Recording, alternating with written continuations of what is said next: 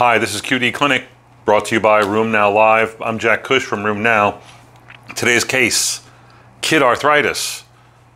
14-year-old comes in with her mom. Mom has rheumatoid arthritis. Worried about her child who's had joint pains going on for the last year.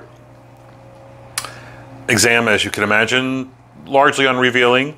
A number of joints are tender, PIPs and shoulders and hips and knees, but really not much to show despite 2 hours of morning stiffness, polyarthralgia, no systemic features, a history of a prior ligamentous tear, not necessarily provoked by trauma. So I learned this lesson like 30 years ago when seeing kids, and I don't know what the diagnosis is because I'm not really finding much, and I'm considering a diagnosis of myofascial pain syndrome or fibromyalgia in a child, although they often don't have tender points. I've been surprised by the diagnosis of hypermobility syndrome. It's really quite common, especially in young adolescent females. It's easy to diagnose, you just have to look for it. And the way you look for it is typical signs of hypermobility, being able to bend your finger back and touch your forearm, being able to bend your thumb inwards and touch the volar first surface of your forearm. I can't get there.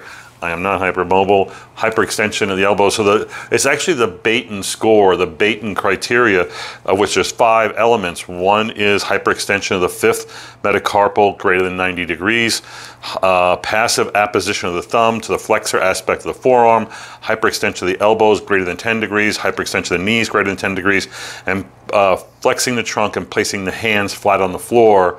Those are all 5 of Baton's score, and then you have to have 4 or more Baton score to meet Brighton's criteria, as long as you have arthralgias and marfanoid habitus and other musculoskeletal findings and extra-articular findings. That's what this patient had. Again, you should know that such patients, again, more likely female, more likely adolescents. They can have other things, including ligamentous injuries, which this person had, either a marfanoid habitus, flat feet. They may have lens problems. The differential diagnosis is Ehlers-Danlos, Marfan syndrome, osteogenesis imperfecta, homocystinuria, rheumatic fever, or acromegaly. I'm reading from my textbook, rheumanology.com or rktext.com. And I think it's, again, I refer to it all the time.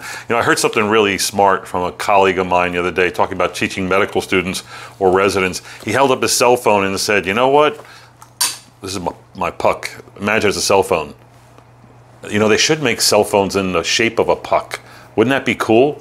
Especially for people who like hockey. Anyway, he holds up his cell phone to his residents and students, says, I'm not going to ask you anything that isn't already in this thing. So don't memorize anything, just know how to use this thing, the phone, to find key information.